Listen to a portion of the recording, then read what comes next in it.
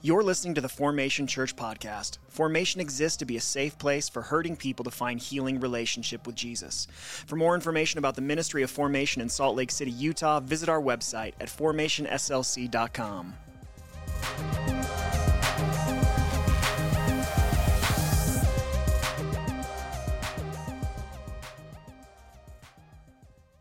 We are not formal here. This is more like a living room talk, and we're all friends. So I want to start by getting interactive with you all this morning. And I want to ask you a question. When you think about who you are, what are the first three things that come to mind? And I want you to call out some of those. When you think about who you are, what are the first three things that come to mind?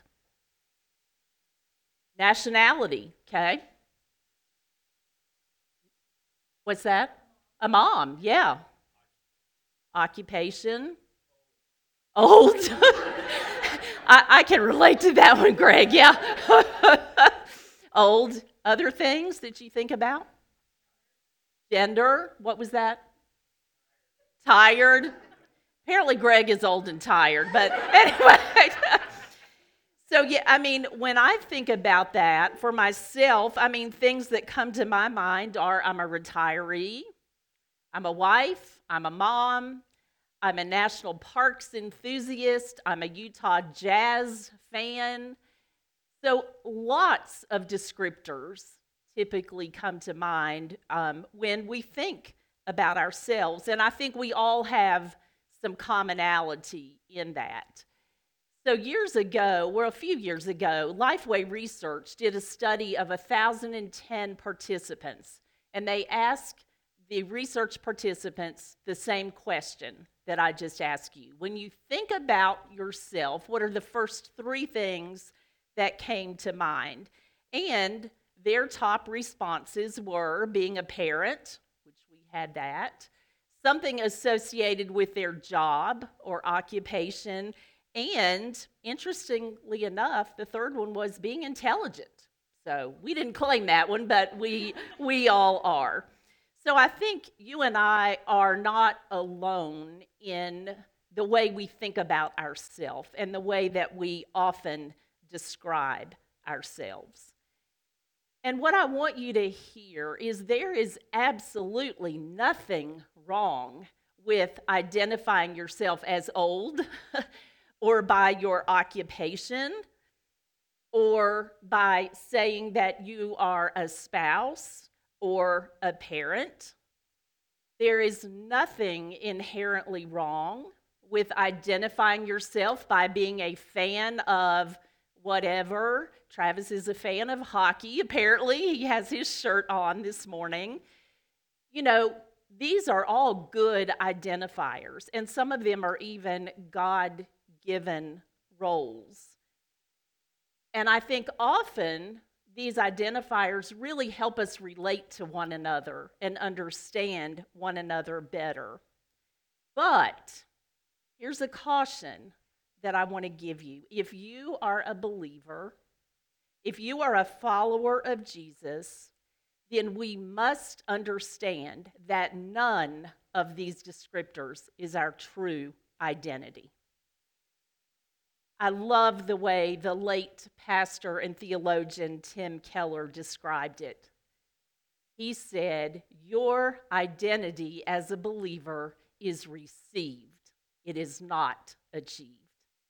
And so that's going to be our big idea for today. A believer's true identity is received, not achieved.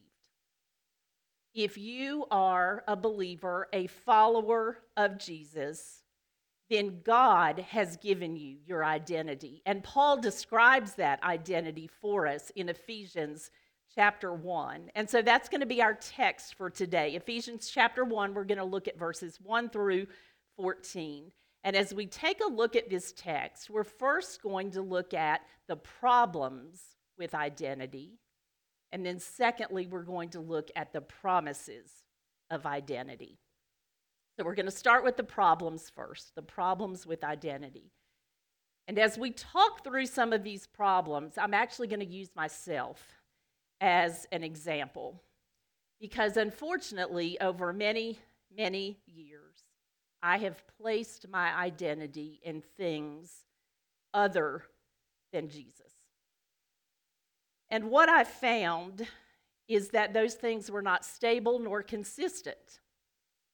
And so often it left me with the question, who am I?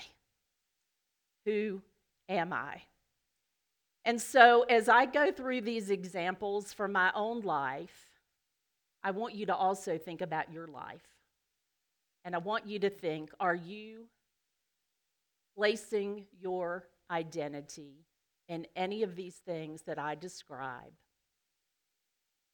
And as a result, are you experiencing or have experienced some of the identity crises that I have? So, who am I? That's the big question that we're going to answer today.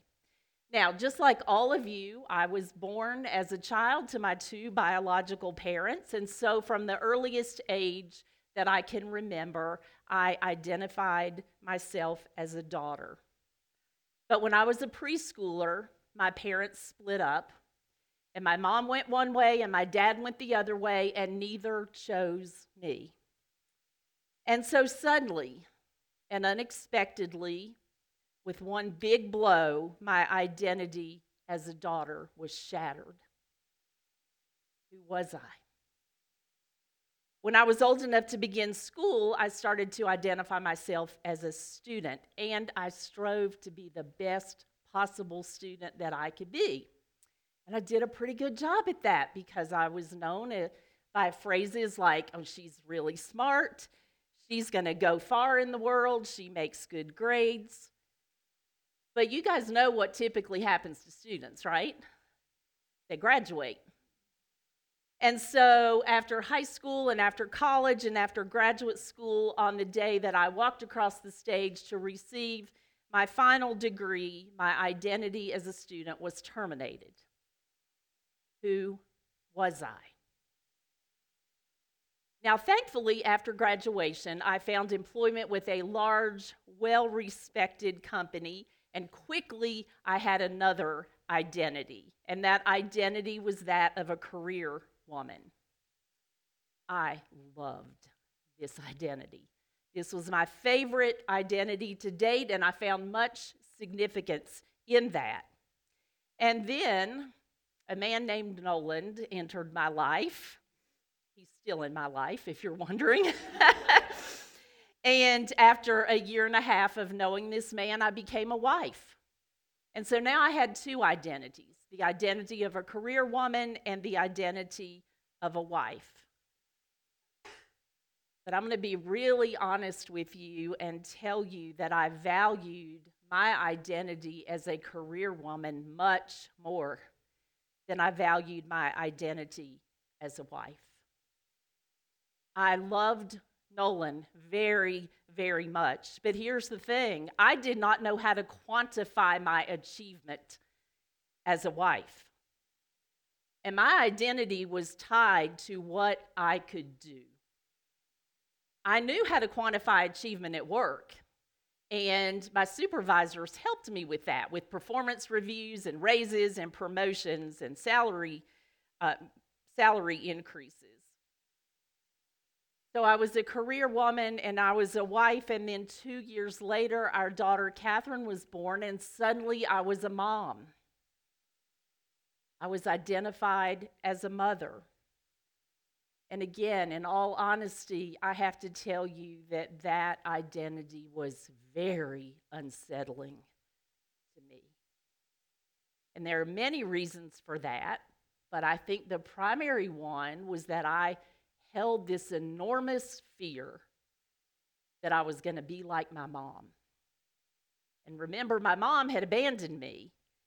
And so I was afraid that I would replicate that pattern that I had seen in her. But like it or not, I had a child. And so I was a mother. One of my identities was a mother. But here's my thinking. Hey, I am high capacity. I am totally capable. I can be a career woman, a wife, and a mom. And so I put Catherine in daycare, and I continued to work and climb the corporate ladder, and I loved all of the career achievements and accomplishments. But God. Some of you have heard me say this before. That's actually my favorite phrase in Scripture. But God. He had a plan for my life. He had a plan for our family. And so fast forward 3 years. Some of you have heard me talk about this before. Through a series of very difficult circumstances, including a life-threatening illness, and I quit my job. I terminated my identity as a career woman, and I became a full-time stay-at-home wife and mom. Now, I'd like to tell you that that was the happiest day of my life, but that would be a total lie. Because even though I knew that this was something that God wanted me to do, this was a very, very difficult and disorienting transition for me. And the question that continued to run through my mind is, who am I? Who am I? Because again, for all the years that I could remember, my identity was tied into what I could accomplish, what I could quantifiably accomplish. And so now I'm in this environment where I'm not evaluated on being a wife or a mom. I mean, evaluating yourself on how many loads of clothes you do in a day is just doesn't quite get it. And so having this no evaluation period of life was extremely frightening and disorienting for me. Because, from where or from whom am I now going to get my self-worth? From where or from whom am I going to get my value? How am I going to feel good about myself? Who was I? Now, maybe you can relate to some of my past identity issues. Maybe you can't. Maybe your identity issues are not exactly like mine, but I wonder, how often do you evaluate yourself or find your identity in the money that you make? In your job title? How often do you find your self-worth from the number on the bathroom scale? How often do you identify yourself by the neighborhood in which you live, the vacations that you take, the vehicle that you drive? How often do you get your self-worth and your value from the accomplishments of your children or your grandchildren, the success of your spouse? How often do you identify yourself by your physical or health limitations or your past failures? I've had a lot of identity issues. I know this identity crisis firsthand. But what I want you to know, what God has taught me over many years, is this: identity in anything or anyone other than Jesus is transient and temporary and leads to feelings of fear, frustration, and failure.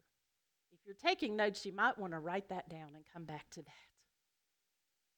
Identity in anything or anyone other than Jesus is transient and temporary and leads to feelings of fear, frustration, and failure. Because, listen, without any malicious intent or without any prior planning or thought your identity in anything or anyone other than Jesus can be lost.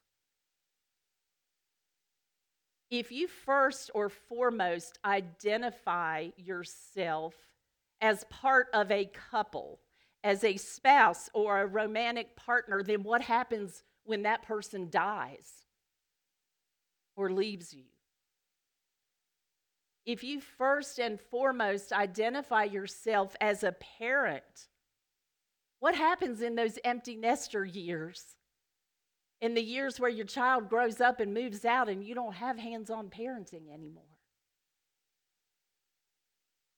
If you find your identity in your work, what happens when you're downsized, when you're let go, when you're retired? If you find your identity in the size of your investments, what happens when the stock market slides and your portfolio loses value? If you find your identity in your appearance, then what happens when that life-saving medication causes you to gain weight or an injury alters your appearance? There is absolutely nothing wrong with being a spouse, a parent, a savvy investor, a top-notch employee. All of those things are good. They are blessings from God. There is nothing wrong with being a fitness buff or taking a nice vacation or being delighted in the accomplishments of your spouse or your children. But here's the thing. If any of those things becomes who you are, then you are on a slippery slope. You are in dangerous territory. You are on shaky ground. Because identity in anything or anyone other than Jesus is temporary and transient and leads to feelings of fear, frustration, and failure. Take it from one who has experienced all of that. So that's the problems with identity. Now I want us to look at the promises of identity. And if you have a copy of the scripture, turn with me to Ephesians in the New Testament, Ephesians chapter 1. And if you don't have a Bible with you, the verses are going to be on the screen. So Ephesians is a letter that the Apostle Paul wrote to the church in Ephesus while he was a prisoner in Rome. And the purpose of this letter was twofold. Number one, Paul wanted to remind the people of Ephesus how precious they were to God. And number two, he wanted to remind those believers that they belong to something greater, more significant than themselves. So look with me at verses 1 through 3 of this letter. It starts out, Paul, an apostle of Christ Jesus by God's will, to the faithful saints in Christ Jesus at Ephesus, grace to you and peace from God our Father and the Lord Jesus Christ. Blessed is the God and Father of our Lord Jesus Christ, who has blessed us with every spiritual blessing in the heavens in Christ. So Paul starts off like he does most letters. He introduces himself, and then he tells us that those who are in Christ, which just simply means those who follow Jesus because they have a relationship with him, they are blessed. And what are those blessings? What are God's promises to those who are in Christ? Well, he begins to tell us in verses 4 through 14. So verse 4, Paul says, for he, that's God, for he chose us in him before the foundation of the world to be holy and blameless in love before him. So we're going to list these blessings that are found in Christ. And the first one is that we are chosen by God. He chose us in him. Think about that just a moment. You're not an afterthought in God's mind. You are not an accidental member of his body. You were chosen by God. You were handpicked by him. You know, this really was a pivotal moment in my spiritual life when I really believed in my heart of hearts, when I really believed this truth. And this was the beginning of my understanding of my true identity. Because as I shared with you earlier, I was rejected by my parents. I grew up knowing that I was not chosen by my biological parents. But God's word tells me that he chose me, the God of all creation, the sovereign God of the universe, the God who holds all power, chose me.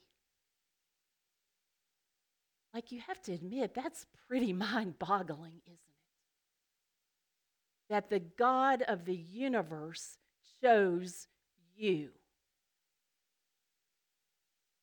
And when did he choose you? This is key to our understanding of our identity. When did God decide that he wanted you? The scripture says before the creation of the world. You as a believer were chosen before the creation of the world. Now let me tell you, for myself and for any of you who have this identity tied up in what you can do, this puts that to death. Because if I was chosen before the beginning of the world, then there was nothing that I did to deserve God choosing me. There is nothing that you did that caused God to choose you. He simply chose you because of his immeasurable love and his lavish grace. The first promise of our identity in Christ is that we were chosen by God. And then the second blessing or promise of our identity in Christ is that we are adopted by God. Look at verse 5. He, God, predestined us to be adopted as sons and daughters through Jesus Christ for himself, according to the good pleasure of his will, to the praise of his glorious grace that he lavished on us in the beloved one. We are adopted by God. Now, I know some of you in this room have been through that process of adoption. And as you know, adoption is the act of choosing one to be your own. Adoption means that you are legally transferred from your family of origin into a new family. And adoption is never by accident, is it? I don't know anyone who woke up one morning and said, oh, yeah, this person was randomly transferred into my family. Adoption is a conscious and caring choice. And adoption by God means that the eternal and sovereign creator of the universe has given you and me official standing in his family. We have been formally transferred into God's family, making us sons and daughters of the King. We are chosen by God and we are adopted by God. And then the third blessing or promise of our identity in Christ is that we are redeemed by God. Look at verse 7. In him we have redemption through his blood. Now, redemption is not a word that we use a whole lot in our culture right now, but it means to purchase and set free. And the Ephesians, the people to whom Paul wrote this letter, would have been really familiar with this concept of redemption, as historical records tell us that there were upwards of 60 million slaves in the Roman Empire. And these slaves were bought and sold like pieces of furniture. But a person could purchase a slave and set him free. A slave could be redeemed. And that's what Jesus did for us. He redeemed us. He redeemed us from our sin and ourselves. He redeemed us from those false identities and those labels. Jesus set us free. And he did that with the purchase price of his own blood. He redeemed us, and he gave us a forever and final identity as sons and daughters of the King. As believers, we are chosen by God, we are adopted by God, we are redeemed by God. Our identity is received. It is not achieved. And then the fourth blessing or fourth promise of our identity in Christ is that we are forgiven by God. Look at verse 7. In him we have redemption through his blood, the forgiveness of our trespasses according to the riches of his grace that he richly poured out on us with all wisdom and understanding. Now, Scripture tells us that in order for us as sinful human beings to have a relationship with the Holy God, our sins must be forgiven.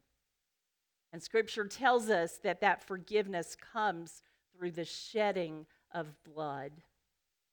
And so when Jesus died on the cross, shed his blood, he paid the payment that you and I deserve for our sins. And God accepted that payment and forgave our sins, past sins, present sins, and future. As believers, we are chosen by God, adopted by God, redeemed by God, and forgiven by God through Jesus. But there's more. The fifth blessing or promise is our inheritance. Look with me at verse 11. In him we have also received an inheritance, because we were predestined according to the plan of the one who works out everything in agreement with the purpose of his will, so that we who had already put our hope in Christ might bring praise to his glory. Now, I think we all know what an inheritance is or what it represents. It's the passing of real or personal property to an heir following the death of the owner. But for a believer, our inheritance is received not when the owner, God, passes, because he doesn't. God is eternal, and he never passes. But for a believer, our inheritance is received when we pass from this life into eternity. And what is our inheritance? In short, our inheritance is heaven and eternity with God. In 1 Peter chapter 1, verse 4, Peter describes it this way. He says, an inheritance that is imperishable, undefiled, and unfading, kept in heaven for you. In Revelation chapter 21, heaven is described as God's dwelling place and a place with no tears, no death, no crying, no pain. So as believers, God promises us the inheritance of heaven. And to make sure that we understand that these blessings and these promises are not ever going to be revoked, to make sure that we understand that these blessings or promises of our identity are forever and final, God seals us with his Holy Spirit. That's verses 13 and 14. In him you also, when you heard the word of truth, the gospel of your salvation, and when you also believed, were sealed in him with the promised Holy Spirit. He is the down payment of our inheritance until the redemption of the possession to the praise of his glory. We are sealed by the Holy Spirit. But what significance is that as we are looking at our identity in Christ? Well, first of all, the significance of the Holy Spirit means that we belong to God. The Holy Spirit is actually the identifying mark of a true believer. And secondly, the promise of the Holy Spirit means that we are eternally secure. As a believer, your relationship with God cannot be undone because you did nothing to get it. Your relationship with God is forever and will never be destroyed. And then, lastly, the seal of the Holy Spirit is our guarantee.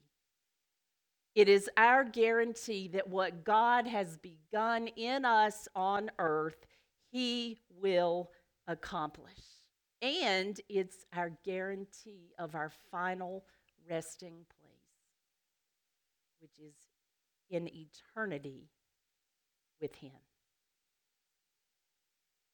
If you are a believer, your true identity is received. It is not achieved. And your true identity is what we call in Christ. And that's something else that you may want to remember. A believer's true identity is in Christ.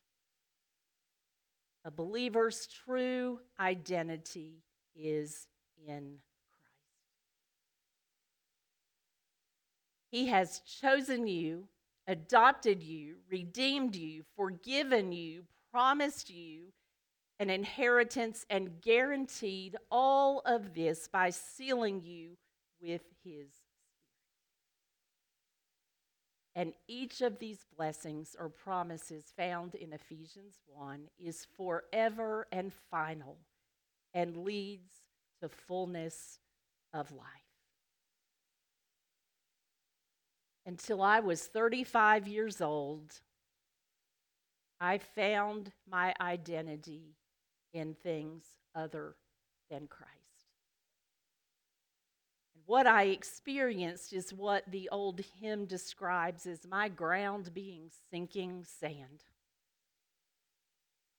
Because what happened was each identity in which I clung to, that of a daughter, a student, a career woman, a wife, a mom, some of those were taken away, and other of those were very temporary. And for 35 years, I lived in fear and frustration and failure, seeking, but never finding an identity that was satisfying and secure and significant. But God placed me in a Bible study where I had an opportunity to dig deep in his word and to seriously study his word. And through a verse-by-verse study of the book of Romans, God rescued me from that sinking sand.